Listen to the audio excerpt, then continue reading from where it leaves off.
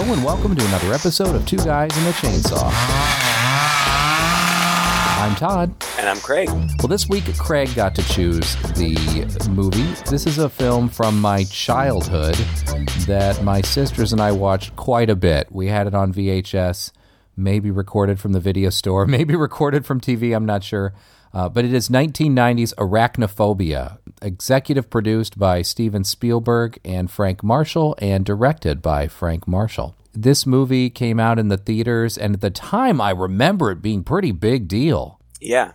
It was the first movie to come out under Disney's Hollywood Pictures production, which is one of the studios that they created so that they could put out more adult-oriented movies. Touchstone Pictures is another one. As a kid, I just remember this movie being such a big deal. We watched it constantly. We all knew it. We all talked about it. And it seems like it. Oh, and it's, by the way, there are a ton of stars in it. Oh my God. Everybody in this movie, which by the way, there are like 100 characters. Yeah. And every single one of them you will recognize. Yeah. From something. It's nuts. It's crazy. And I have great feelings about it. I've always had great feelings about it. Yet, correct me if I'm wrong, it doesn't seem like anybody talks about this movie anymore. Which I don't understand at all. Right? First of all, I picked this movie because it was a request. It was actually a request from my personal friend Rob, who is a relatively new fan of the show. And he messaged us on our Facebook page. And this was one of the movies that he thought that we would have fun talking about. And as soon as he mentioned it, I was like, yeah, I can't believe we haven't done it yet. I mean, this is you and I, it came out in 1990, so we were adolescents, early teens or whatever. But just like you, I remember it being big. And because there were so many big name people in it, I think one of the bigger names at the time, Jeff Daniels is the main character, even though he doesn't show up until 20 minutes into the movie. But Julian Sands is in it. He was fresh off of the Warlock franchise, and he was popping up everywhere. I think, if I remember correctly, that the trailers heavily featured John Goodman. Yes. Yeah. Who, at the time I think was probably best known for Roseanne, which was a show that I loved, and he was great in it. And this whole movie could be considered a horror comedy, and it is funny, but Goodman's character is specifically comic relief. And he's just kind of goofy, like he plays cocky, confident, but it's hilarious. John Goodman is actually a Harvard-trained actor. Like, yes. this man is incredibly talented and has proven that. He's played lots of comedic roles, but he's played dramatic roles as well, and he's great in this movie. But yeah, I feel like it was heavily promoted. And so when Rob requested it, I was really excited to revisit it. Mm-hmm. And I wasn't disappointed. I forgot really kind of what a big production it was. I forgot that Steven Spielberg was attached to it. Frank Marshall is a huge producer. He's produced probably hundreds of movies. He's only directed a handful. One of his other directorial, I think the only other one that I've seen is Congo, which I didn't remember being a very good movie. Mm. But you said it's Hollywood Studios. It's also an Amblin Entertainment production. Mm-hmm. And Amblin did some great movies, especially in the 80s and 90s. Like I said, just about every face you see in this movie, you will recognize from something else. And it's crazy. Yeah. And it's shot super well. Just some really interesting camera angles. And, of course, it's a spider movie. And, they took great care with these spiders. And they also, like the safety of the spiders, which kind of seems, from my cynical perspective, like, they're spiders. Who cares? Like, right. when they're done in the scene, stomp them. Like, but no, they went to extreme lengths to ensure the safety of these hundreds of spiders that they use. Just so many fun shots of spiders creeping along because, and you know, I'm sure we'll talk about this more, but it really works in the creepy way because spiders, especially potentially deadly spiders as these spiders are, they're kind of an invisible predator. And, you know, we know logically that there are spiders all around us all the time. And they're just really good at hiding and not drawing attention to themselves. And this movie, you know, capitalizes on that so much. And like I said, I was just really happy to revisit it, and I was not disappointed. It's a fun movie. It is a fun movie. What is it that John Goodman's character in here, it's at some point he rattles off and says there's something like, 50,000 spiders in the average backyard or something like that? Oh, gosh. I don't know if that's true. If they are, man, they're really good at hiding. Plus, a lot of them are really, really tiny, right? They're very important part of our ecosystem, which is why we shouldn't just crush them indiscriminately. True. Even though if there are like 50,000 of them in your backyard, you must have crushed a lot of them indiscriminately over your lifetime without even knowing it, right? Right. And I do know that, you know, and it's talked about in the movie how, you know, they are essential to controlling the insect population, and, you know, without them, we would probably be in big trouble. However, if I see one on my wall, I'm going to squash it. Because they're creepy and I don't like them. If they want to stay hidden, they are more than welcome. But show your face and you're done for in my house. Fair enough. There's so many of them, it doesn't matter if a few go missing. Is that what you're saying? Right. Craig is a friend of the animal world. I am, but, you know, spiders, you know, that's, and mice. I actually think mice are very, very cute, but if they show their face in my house, the traps come out. I'm sorry. Yeah. And then I feel guilty. The last time we had a mouse, we set out a trap and we got the mouse, and this makes me feel really bad. We got the mouse, but it didn't immediately die. So it was alive in the trap. I mean, it was going to die. It was crushed, but I very carefully picked up the trap with the live mouse squirming around in it while Alan held open a trash bag, and I dropped the trap with the live mouse into the trash bag, and I said, "I'm sorry, Mrs. Frisbee. I hope Timothy gets his medicine."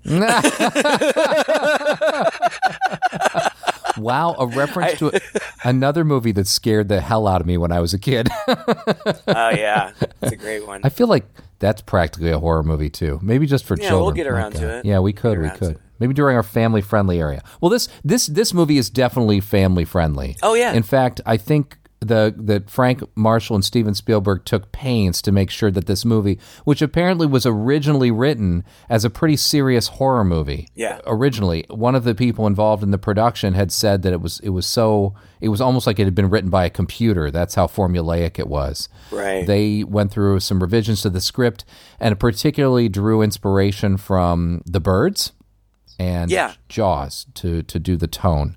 And the key thing is that the main character in the film, who ironically his house, gets beset by spiders at the end, has a fear of spiders.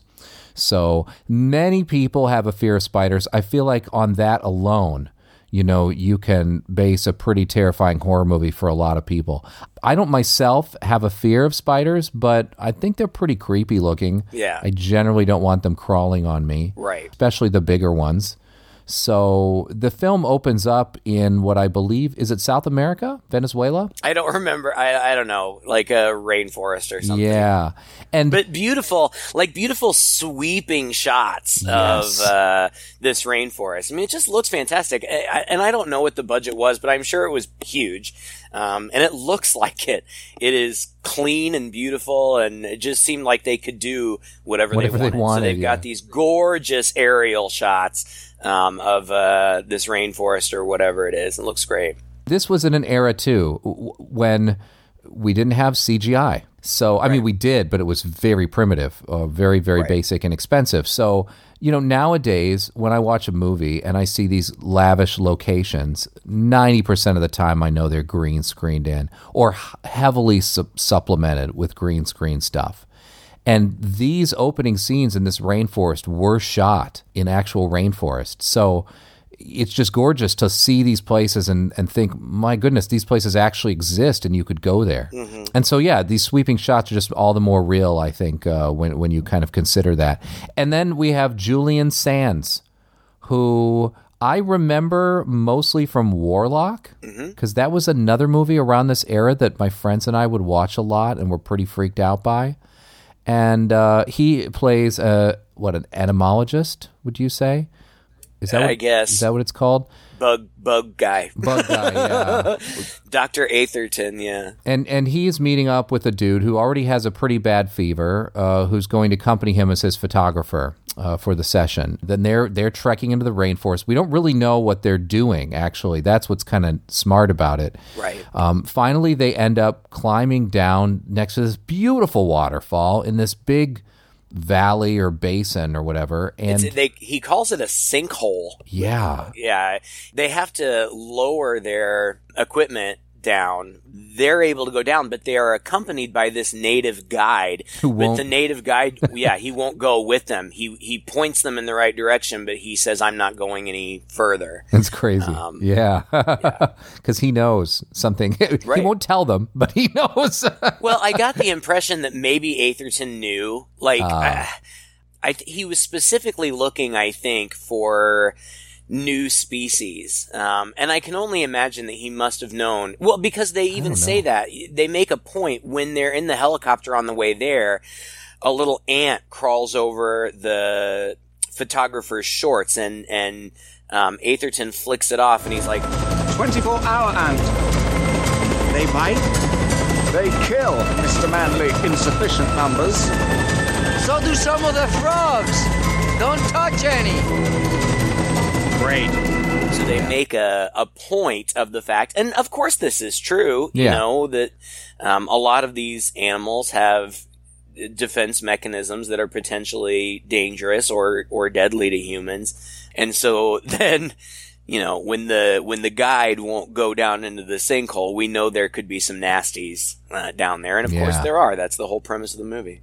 Yeah, they get down to the bottom, and there's a giant tree, and Atherton sets up a kind of little fogger at the bottom of the tree, and then a whole bunch of just catch basins, I guess, that empty out into jars to catch whatever falls from the tree. So whatever falls from the tree is going to die, and then he's going to collect it. It actually seems like he's more interested in butterflies than anything else. Am I wrong about this? Yeah, well, when things start falling, that's what seems to fall first are these butterflies, and they drift down like leaves. It's actually kind of beautiful. Yeah. I don't know. I imagine this was CGI, but it looks good. But then some larger things start plopping down too, and they hear something loud plop into one of those catch basins. Yep. And it's a great big giant nasty spider that would scare the shit out of me. like just knowing, like, I'm not particularly scared of spiders. Like, I'm not frightened of them. I'm not afraid that they're going to hurt me. I just find them creepy and gross and I don't want them around. But these great big ones. And they used different spiders. I think for the big ones, they used a species of bird-eating tarantulas. and they're big. I mean, it's cute because, like, these spiders, they're dead, or they think they are. Atherton says, oh yeah, you know, anything that got hit by that gas is going to be dead. But then one of these big spiders jumps onto the lens of the photographer's camera, and they're not dead. So they find another live one as well and capture it, I think. But there's also just cute stuff going on. Like, you see this giant spider, like, watching, and you get POV shots, like spider POV shots, of it kind of crawling around and watching them and following them. And eventually it jumps onto their gear and crawls into one of the knapsacks. Like I said, I'm not being sarcastic. They really did go to great lengths to ensure the safety of these spiders. And something that I read that I had no idea is that the truth of the matter is that spiders have exoskeletons, and they can only get so large because if they got any larger, their bodies would not be able, they'd collapse under their own weight. And they said that if these spiders really fell from the height of this tree, that upon impact they would shatter.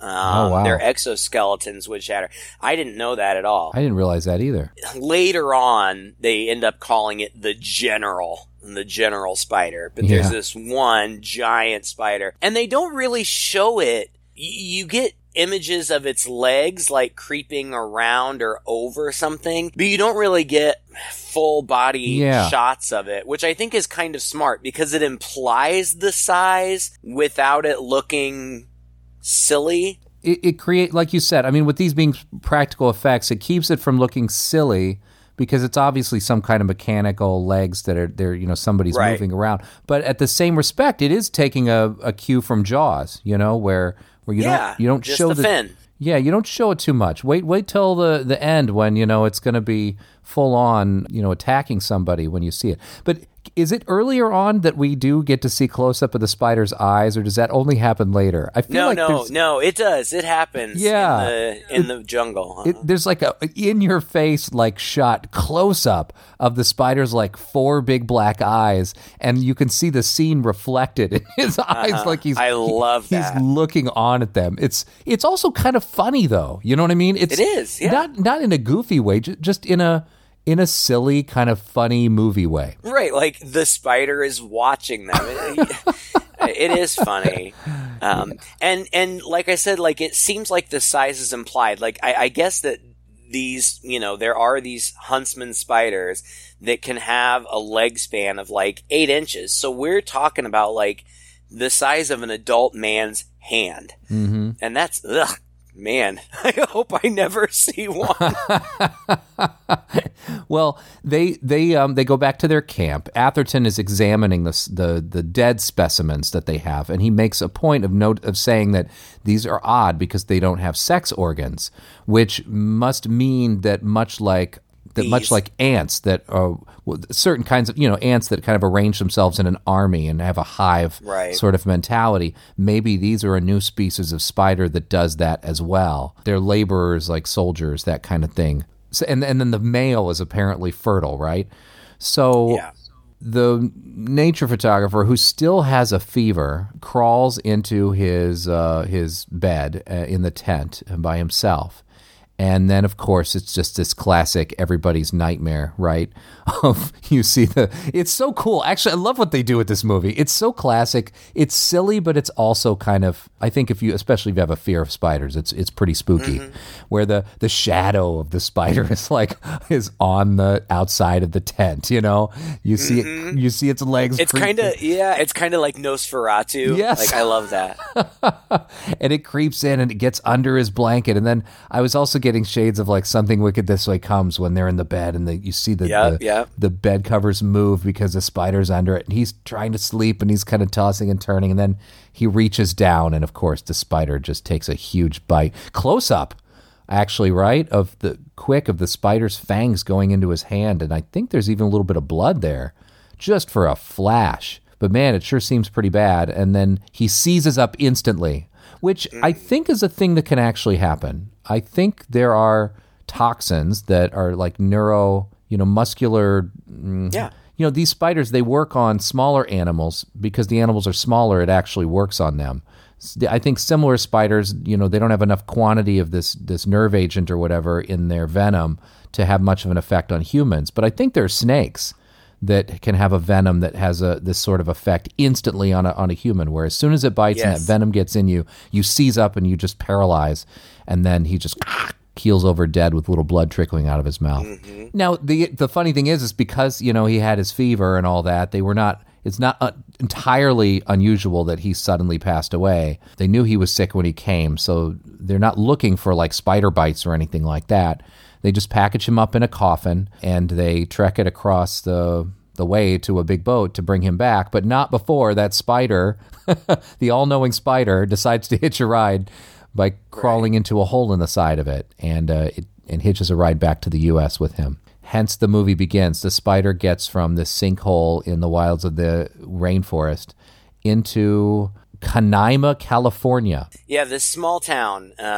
It looks like a southern town, but I guess it's in California. But, you know, it's convenient for the movie. You know, the spider hitches a ride, and it has an entire food source. And Yeah. when the body arrives, the coroner, who I didn't even write down the guy's name, but again, you would totally recognize him. Character actor. Oh, Irv Kendall. I remember him the most as the guy who owns in the original Total Recall. Uh-huh. He's the guy who owns the Total Recall company. Oh, yeah. But a character actor, cute guy, and he's funny in this movie. He's the coroner, and he's all the time in the morgue, and he's always eating around these dead bodies. Which, if you were a coroner, probably you'd be used to that kind of thing. But it's a funny sight gag. Yeah. But we see him open the crate that the body's in, and then he immediately calls somebody and is like, I know we already agreed on an open casket, but we may need to reconsider. And then they show us the body, and it has been completely drained of all blood. It just looks shriveled and like a prune and disgusting. And the big spider, I was calling it Mama for the whole first part of the movie because I assumed it was a female, but it's not. It's a male. Yeah. But it crawls out, and it's crawling around, and there's a dog and a cat both in there, like a pet, little cute pet dog and cat. And they're both scared of the spider, and they both run out of the doggy door, and the spider lumbers out right behind them. It's cute stuff. It is cute. And then the spider gets picked up and carried off by a raven, and it gets carried, the raven is flying above this small farm. And you just hear the raven squawk, and then it just drops out of the sky. The spider bit it midair, and it just drops out of the sky. Like a rock. It's hilarious. Yeah. I love that. That was so funny. But then it's really funny. One of the charming things about this movie, too, the tense things and also kind of goofy things, is that they set up all these really near-miss moments, where a person's almost going to have an encounter with the spider. They're almost going to put their hand on it, or the spider almost reaches them, and at the last minute they stand up or something like that. And one of the bits here is that our protagonist, his name is Ross Jennings, who has just come into town with his family, a family physician who's moved from a big city, and they've decided to come here and take over the practice of a doctor who is planning on retiring. And he is played by Jeff Daniels. Jeff Daniels. Yeah. And his wife is played by Harley Jane Kozak. Now, what do I know her from? I don't know. I didn't recognize her, and I don't think that I clicked on her profile. Well, let's fix that right now, because I know I've seen her in other stuff. I just can't remember what. Oh, she was in Parenthood. Oh, yeah. She was in Who and Harry Met. She kind of had a Holly Hunter kind of vibe about her. Dude. I liked her. Apparently in 2015, she was on I Spit on Your Grave, Vengeance is Mine. Oh. Don't hold it against her. I will also say she was in Guiding Light and Texas, a TV series. I'm looking for another soap connection here for you. Yeah. Santa Barbara? Isn't Santa Barbara a soap? I think it may have been a nighttime soap. I don't know. I don't remember. But she's great. She plays, the great mom role. I mean, she just seems very much like a wife and mother, but she's also self-sufficient. She's a professional photographer and apparently has had a lot of success. But like you said, she quit her job to move with her husband to this small town to escape the city life. They wanted to get away from all of the fast-paced city stuff and kind of, appreciate the slower pace of the small town.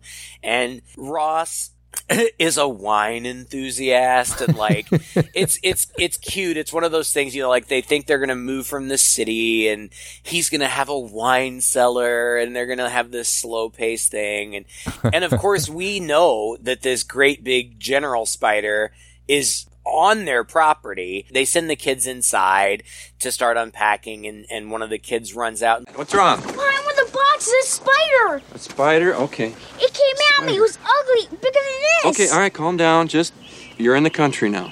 Okay? Come on, let's go find that spider. And let's find your mom to take care of that spider. Honey, we're in the living room. We need you to kill a spider. Right. Which is adorable. But she comes in and she finds this little house spider, and she doesn't want to kill it. And I know, I admire people who have the patience to, capture these spiders and take them out and release them, which is really probably the kind and altruistic thing to do. I just am too impatient. It's much quicker to just smash them. But so her kids are there and they don't want her to kill it, and so they take it out to the barn and say, well, it can make its home in the barn. But we see that the big Mamma Jamma spider is there too. And I thought that it was super cute. It's nighttime and Jeff Daniels comes on to his wife and she's like, oh my God, I'm so tired. And he's like, well, it's bad luck not to make love in the first night in a new house. And there's, it's cute and they start kissing or whatever. And so then it's implied that they are, making love in their new house. And then we see a very romantic, tender moment between the giant spider and the little house spider that they released into the barn. It's so cute. It's backlit by the moon and they're gingerly, they're face to face and they're gingerly touching one another with their legs. Oh my gosh. I just thought it was it's funny.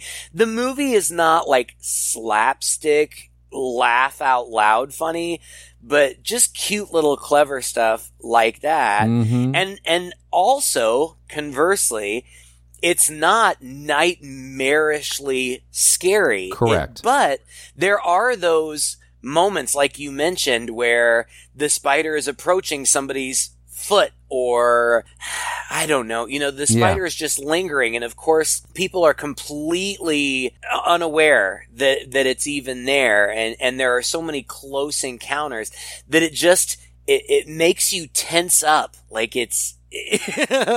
You're just and then sometimes it gets them and sometimes it doesn't, but it does a really good job of building that tension, and kind of keeping you on the edge of your seat. It just works. It works really well. But like you said, you could watch this, obviously depending on their sensibilities, you could watch this with your kids. Yeah. It's a fun... Well, it's creepy, it's creepier more than it's scary, right? Because nobody wants a spider on them, whether you're deathly afraid of them or not.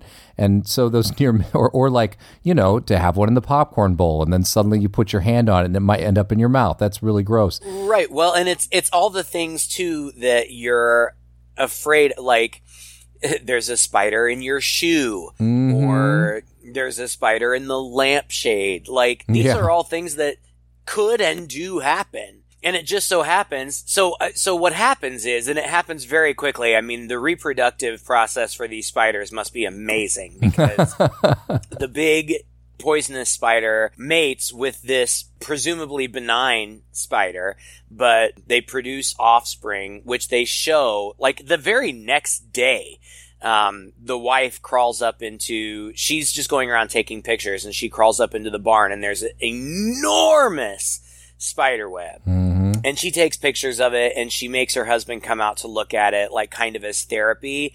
And that's when he tells the story about how he has this memory of before he was even 2 years old, he was just in his crib in a diaper. I can still feel a feeling of waking up, just drowsy, peaceful, secure, and then there it was. Probably just a daddy long legs. Yeah, well, it seemed huge, and it just came relentlessly, just crawling through the bars of the crib, and then as it touched my bare leg... I know, you were just wearing a diaper. All of my limbs involuntarily froze, just froze. You're probably still half asleep is all. I was paralyzed, Molly. I still get paralyzed, okay? Just please try to understand how this makes me feel. But she says, well, come look at the web, for therapeutic reasons, because... I know you're scared, but I want you to see it and appreciate the beauty, the natural beauty of it, because it really is beautiful. And that is true. I have, I live in Midwest in America. I know there are spiders everywhere, but I went out onto my back porch one evening, and I turned on the light, and the light illuminated this enormous spider web that a spider had built. It had to have been within a measure of hours, because I had been out there not too long before. And nature can do some pretty amazing things, and spider webs, if I walk into one, I'm not in my face, I'm not going to take the time to appreciate its beauty. But if you happen to see one, undisturbed, it's covered in morning dew, mist. Yeah, they're gorgeous. No, but seriously, they really are. It's pretty amazing. It's a miracle of nature. Let's just take a moment to appreciate the miracle of nature, that this little animal spins this crap out of its belly and just instinctively knows how to weave this beautiful net. It's pretty crazy, and they managed to do it. If you watch them at work doing it, it's utterly fascinating. You could be lost in YouTube for hours doing it. Yeah. Oh crazy. My God, they are lightning fast. It is crazy. Yeah. But anyway, so when he crawls up there and sees it, he falls off the ladder because a rung breaks, but when the rung breaks, it releases part of the web that swings into his face, and there's a mouse or a rat suspended in the web, partially eaten, which would have given me pause. Yes. Wait a second. What the hell kind of spiders do we have up here? Right. But they just kind of laugh it off and go away. But the camera slowly creeps around a beam, and we see the egg sac, and it's pulsating. It's huge. Pulsating. and it's already hatching. We already see the little spiders coming out of it. And basically, from that point on, now it's gradual, to be fair, but from that point on, those spiders are just everywhere. They're everywhere, and they could be anywhere. They're everywhere in the town. There's not a place there isn't one of these spiders. Well, he has this, and I loved this other character too, this douchey doctor, Sam Metcalf, the elderly doctor who he had made an agreement with to come and take over his practice. As soon as he gets to town and starts to settle in, says, you know what, I just don't think I'm going to retire after all. That is such a dick move. What a dick. I just uprooted my entire family, and you're never mind. Dude. He doesn't even care. I know. At some point, Ross is he has to break the news to his wife. She's like, oh my God, what are we going to do? And he's like, I don't know, kill him? Yeah. I mean, he's old. Nobody would probably suspect. Could be done. Anyway, but you're right. You were going to talk about the introduction of Miss Hollins, who, aside from John Goodman, is probably my favorite character in this movie. She's so cute. And you know what? She's adorable. This is almost, maybe you just have to live in a place like this to appreciate this kind of stuff does indeed happen in the smaller towns of the United States. Midwestern, small towns where people are just ultra friendly to each other, and she sees what's going on and she just bumps into him and she's like, oh, so you're the new doctor in town. Why don't I be your first patient? And she's like, the best thing you could do is you could do exactly with what Sam did when he moved into town. Throw yourself a big party and invite everybody and get to know him. And if Sam was half as good at being a doctor as he is at PR, he'd be the best doctor in the world, blah, blah, blah. So anyway, she becomes his first patient, and one of the first things he does is sees that she's taking these pills that she doesn't really need for her heart, because the kind of heart issue that she has is different from what she needs those pills for. But otherwise, almost to his dismay, she is the healthiest person you could possibly imagine, is what he says. And he tells his wife that, and that's a joke too. It's it's kind of funny. But she goes home and is reaching over for the light, and again in one of these. Well, but first she does. She throws him. She throws him the party. Yeah, that's right. Yeah, and this was ultimately it kind of really doesn't go anywhere. But I thought that the scene did a really good job of introducing us to the townspeople. Yes, it did. And the townspeople are. We don't really get to spend much time with any of them, but they seem like three-dimensional characters. Yeah. They all have real personalities and real things going on in their lives. One of them is Mrs. Metcalf, who was the mother of the photographer who had died from the spider bite. And she's really struggling with it. And so she's drinking too much and she's kind of breaking down, and her husband and some of the other people have to kind of, take care of her and calm her down, which was really kind of heartbreaking. I mean, we only see this woman for like 5 seconds, but my heart went out to her. I felt so bad for her. And, Herb, the mortician, is there, and his wife, I didn't write down the actress's name, but I remember her from the Drew Carey Show. She was Mimi from the Drew Carey Show, and she always wore the, like crazy blue eyeshadow, and she's a heavier woman, and she always wore like these huge muumuus, and she was hilarious. And she's cute in this too. She doesn't play much of a role. But we see that the spiders are on the move. And after the party, after everybody has gone home, Mrs. Hollins, in her big, gorgeous house, sits down. And I don't know if they were doing this intentionally or if it was just inherent in the style. I don't know, but like, just little things. Mrs. Hollins, who I already really like, she's older, she's beautiful, she's spunky, she's a widow. She sits down and she glances over at the end table, and there's a picture presumably of her husband. And she smiles and she picks it up and she says something like, "We all missed you today. If you had been here, you would have drank too much and you would have been the life of the party." And it's just so sweet. It was sweet. And she puts down the picture, and of course we see the silhouette of the spider in the lampshade, but she reaches up to pull the cord of the lampshade, and the spider drops onto her hand and bites her, and she screams. Yeah. The next morning, the wife is trying to call her to thank her, but she's not answering, so she sends Ross over to check on her, and Ross, of course, finds her, and she's dead. I mean, this is kind of... obviously one complication was that he was supposed to be the new town doctor, and now the old doctor is not retiring. But now, he's only had one patient, and she has mysteriously dropped dead. Yeah, after taking her off her pills, which the other doctor put her on. So then that doctor becomes extra douchey. Right. And pretty much blames him. Yeah, blames him and gets gossipy about it, and doesn't hesitate to... Right, and won't allow an autopsy. And again, this is small town BS, like really she was Ross's patient. He should be the one to make the call, but the local town doctor says, absolutely not. You're not going to start chopping up my patients. She wouldn't want that. And the douchey local sheriff is like, well, if it's good enough for Dr. Metcalf, it's good enough for me. Yes. So they don't do an autopsy, which if they would have, could have potentially prevented some of the future things going on. Well, and it's all kind of BS too, really, because then he's like, and I think I might see that, you're sued for malpractice. Well, guess what? If he's going to be sued for malpractice, I'll bet there's going to have to be an autopsy involved in that. Right. But still, anyway, there's a funeral, and it's, that sucks. But then at the end of the funeral, one of the guys who we had previously seen in the party, coach. His name is Peter Jason, right? Is the actor's name? I don't know. He's been in everything, like every movie. Every movie that needs a drill sergeant or a big beefy guy, he's in it.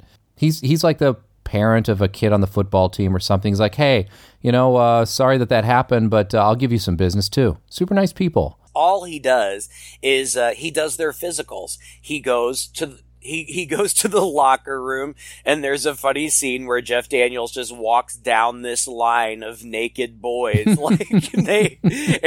he stops in front of each one, and of course it's shot from behind the boys, shoulders up, just on Jeff Daniels' face, and like he just has the look on his face like, oh my God, this is my life.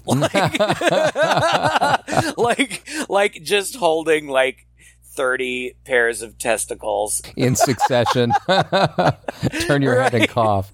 It's hilarious. But then I suppose as long as he's there, he's going to go out and just kind of watch the football practice. Mm-hmm. And one of the boys gets called onto the field, and we see a spider crawl into his helmet right before he puts it on. Just as he is catching the ball, we see a look on his face that obviously he's been bitten, and he's tackled.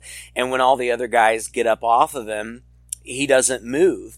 And so everybody's worried and runs towards him, and Jeff Daniels runs down, and he's dead. Yeah. At this point, like, again, this is real small town stuff. Jeff Daniels comes home, and his kids are sitting on the porch. His wife may be there too, I don't remember. But his kids are obviously upset, and they say, you know, people in town are calling you Dr. Death, because every time he examines they die.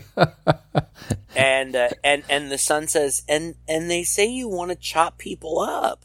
And, you know, like, it's such kid stuff. It is, but it's so real, like, because, and it's real that, Ross explains it in the best kind of way. You know, yes, you know, you do have to sometimes do this unpleasant thing, but it's so that we can really find out what happened. And but I like those little real moments. Yeah. You know, Mrs. Hollis talking to her husband in the picture.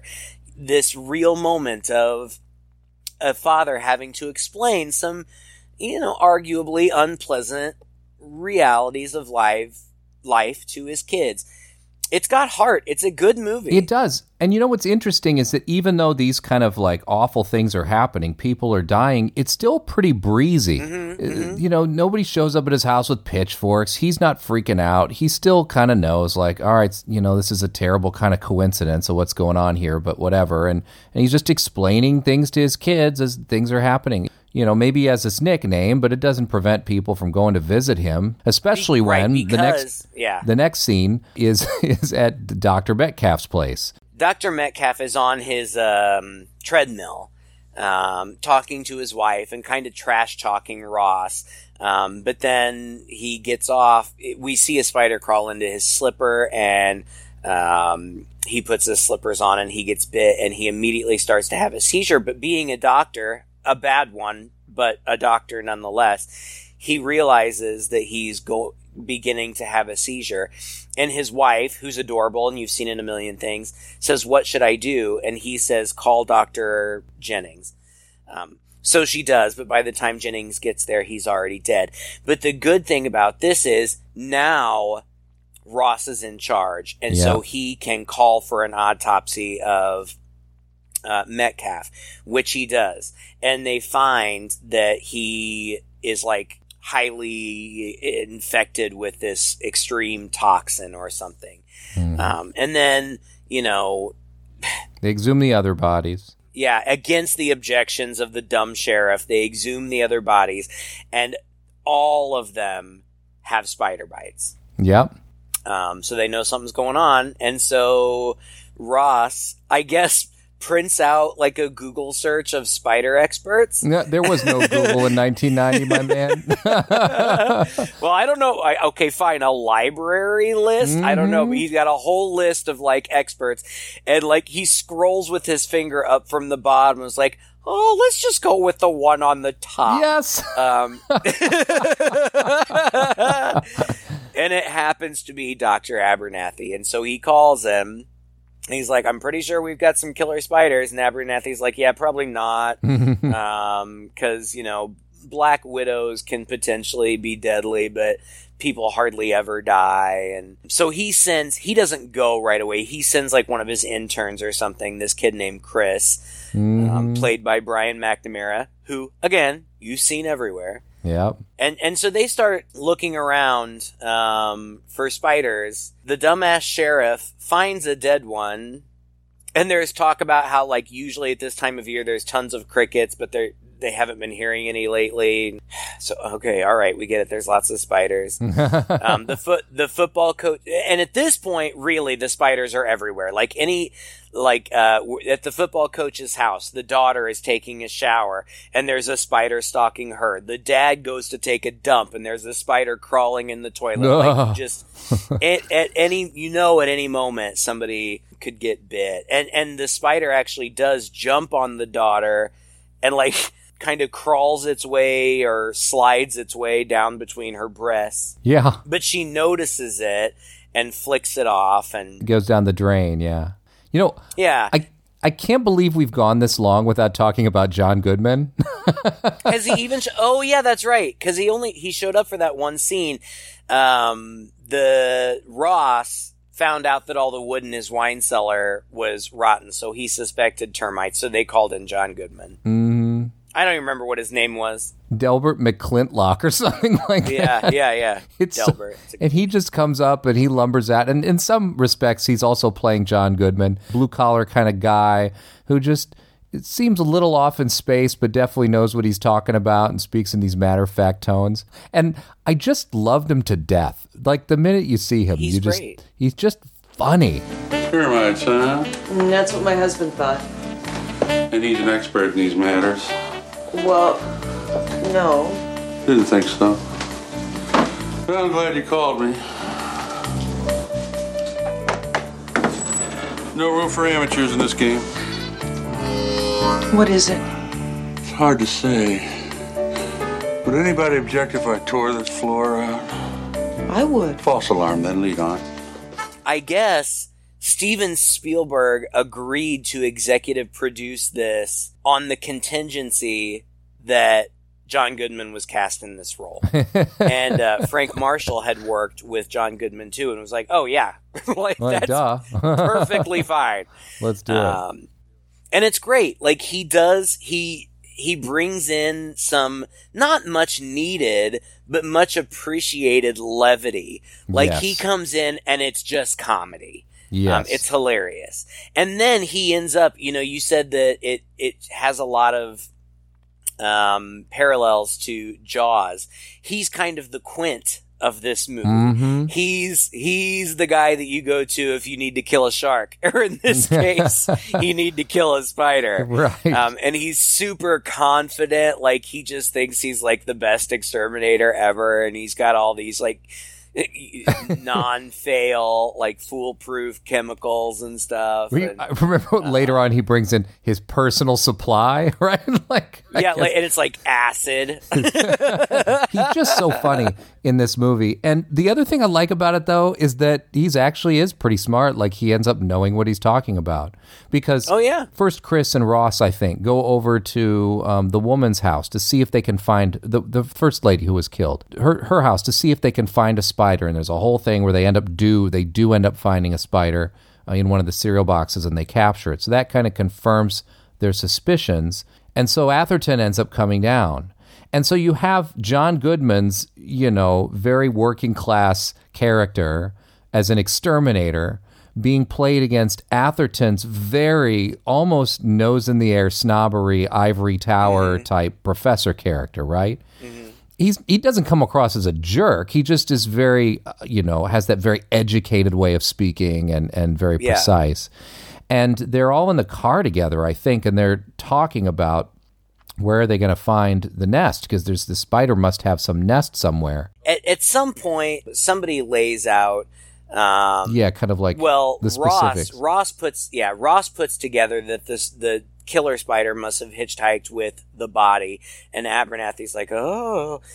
So they examine the specimen. They find out that it, is very venomous. It has like 3 venom sacs, whereas most only have 1, and it has no sex organs. So they know that it must be that type of spider. And I think Chris explains that I think of it like bees that have a queen, Mm-hmm. But in this case, it's a male. There's one male, and they say that the male must have mated with a common spider and produced a queen, and has mated with that queen, and eventually she will create reproductive offspring. But for now, because there's only the one male and the one female that can reproduce, there's got to be like a home base, a nest.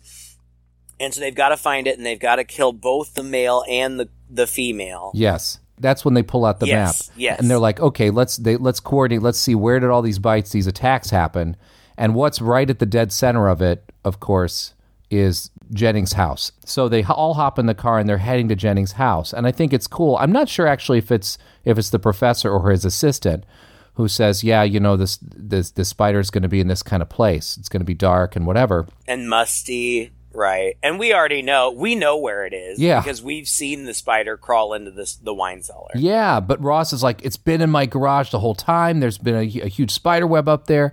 And at this point, Delbert speaks up, says, I don't think your average spider is going to find that barn. It's going to be a little too drafty for him this time of year. It's probably not going to be there. And, they kind of look over at him like, well, I'm sorry, dude, but it's there. Like, you should have seen this web, and, you're an idiot.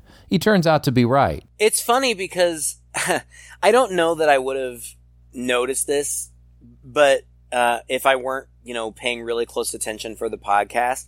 But the spider makes its nest in the barn, and then we meet Mrs. Hollis, and Mrs. Hollis says, I want to throw you a party, but let's wait a couple of weeks until it gets a little bit cooler. Oh. So that amount of time has passed. So, yeah, maybe the exterminator guy is right. The spider moved because the seasons are changing. So it moved to a more temperate place. It makes sense. Wow. It's a smart script. Yeah, it really is. But, I mean, this, leads up to the final confrontation, which is great. Chris and Ross end up at the house, and they're, of course, they know that there are spiders everywhere, so they're being very cautious. But the family is inside completely oblivious. And so Ross and Chris come in, and just at that moment, I guess the spiders decide to make their move. Just at that moment. Suddenly, there are spiders everywhere. And they're coming out from everywhere. And they're on the walls, and they're falling down, and they're suspended from threads. And he's like, carefully moving around them. And they go to the front door, but it's already covered. And they're like, we got to go upstairs. We get outside through the roof or something. And they go up, and they end up in the bathroom. And there's spiders crawling out of the sink drain in there. I mean, it's just your nightmare if you hate spiders. And they get the family out, but then when Ross goes to get out, like, this whole army of spiders descends on their silk. Like, it's just really well done. And I was on the edge of my seat. Yes.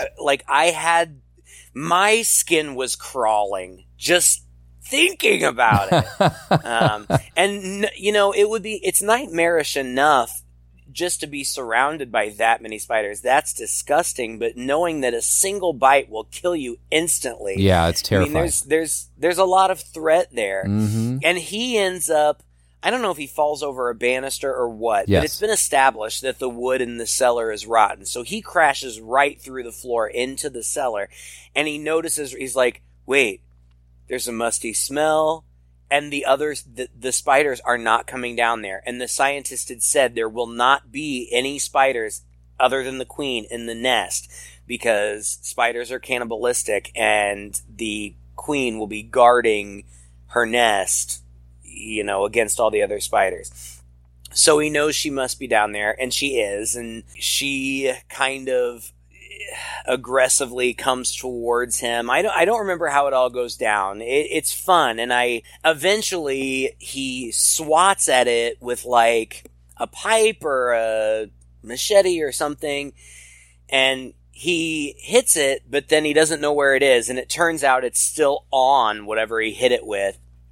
But then he throws it, and it hits like the fuse box, and it gets fried in the fuse box. But then Big Daddy appears, and he has to battle it too. And I guess this scene took days and days to shoot. And for most of it, Jeff Daniels was pinned underneath one of the racks of the wine cellar that falls on him at some point. And the spider keeps coming towards him, and they're using a live spider, which I love for the most part. Now, again, they were very careful with these spiders, but Jeff Daniels, this wine cellar, he treasures this wine. It's all very expensive, and he has to throw these wine bottles at the spider. But I guess he had to be really careful to make sure that he didn't really throw it anywhere near the spider. He had to miss it by 3 or 4 feet every time. Yeah. Can you imagine?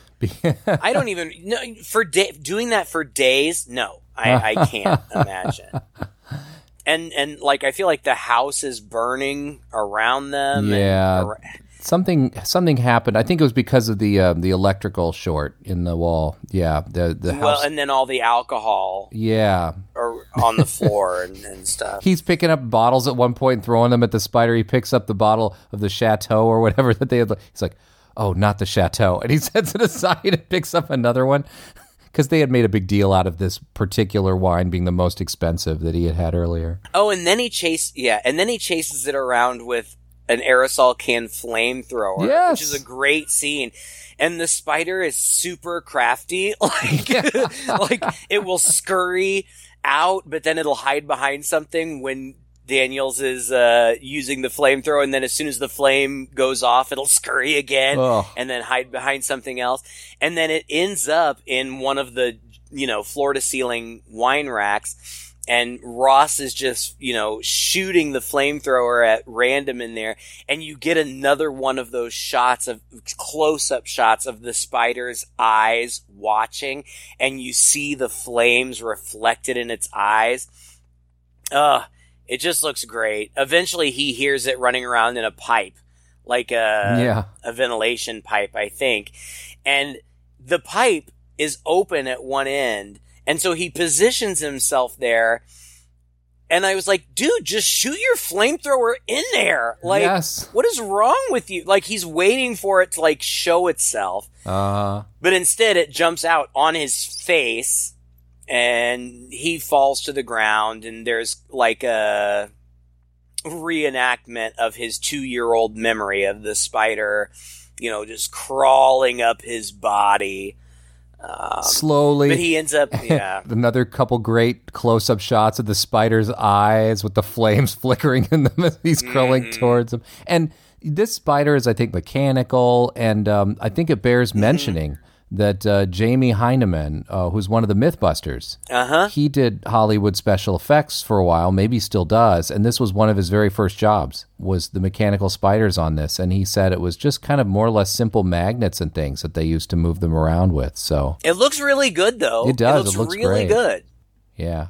Spiders themselves, they can't train them, so they actually had to use all these tricks and things like vibrating wires that they knew the spiders wouldn't cross, or little chemicals or something they would spray down. Pledge. It was just lemon pledge. Mm-hmm. They wouldn't any surface that had lemon pledge on it, they wouldn't walk on. So they could kind of make paths for them. And they're really sensitive to hot and cold, and so they were using that to kind of draw the spiders to different areas. Really interesting stuff. It's a really great feat, actually, putting this movie together with live spiders. Nowadays, it would all be done in CGI.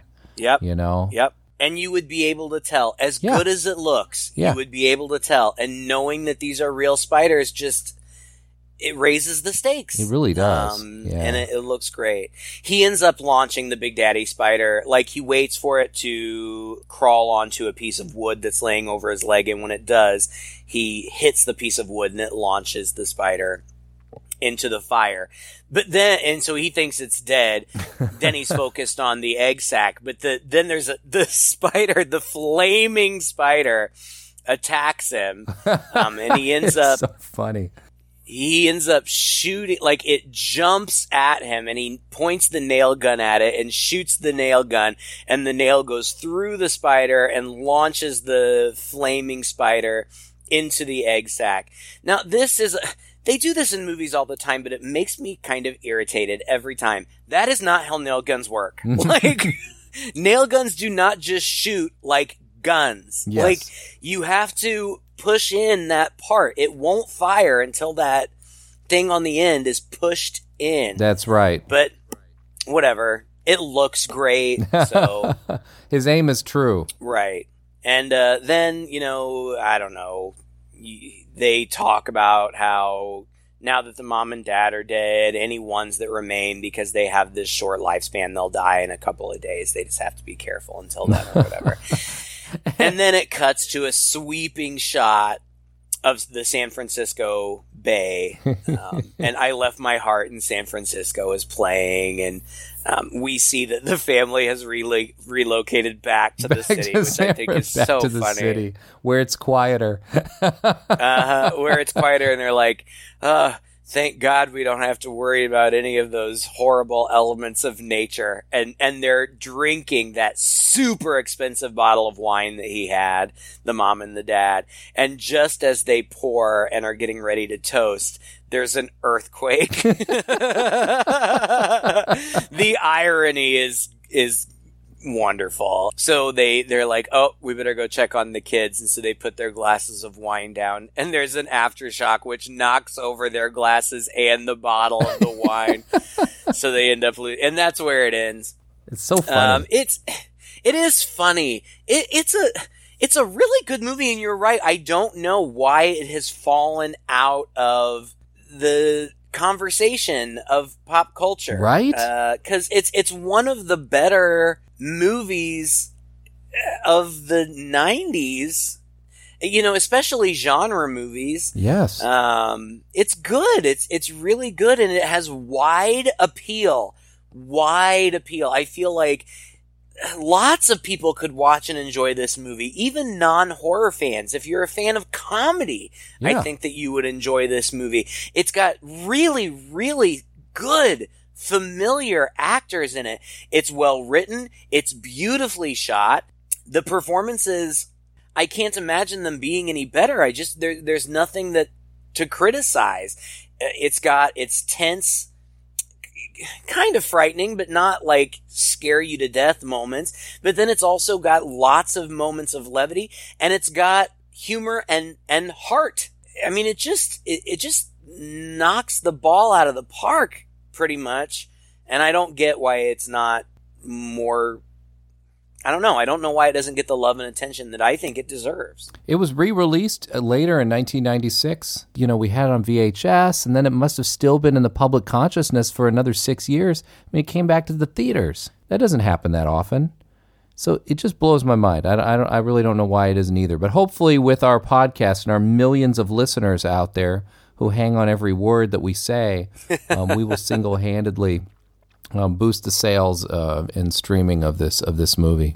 Well, and look, here we are saying, why aren't people talking about it? And we're almost 300 episodes in, and we haven't talked about it. Yeah, true. So we've thought about it before, though. I think we brought it up once or twice. We have. Yeah. But thank you, Rob, for suggesting it, because frankly, it was about damn time. Yeah. So thank you for reminding us. I completely agree. A light, breezy, fun horror movie that you can watch with your kids and family that just a joy, very clever from beginning to end, and a lot of fun. Thank you for listening to another episode. If you enjoyed it, please share it with a friend. You can find us online. Just search Two Guys and a Chainsaw Podcast.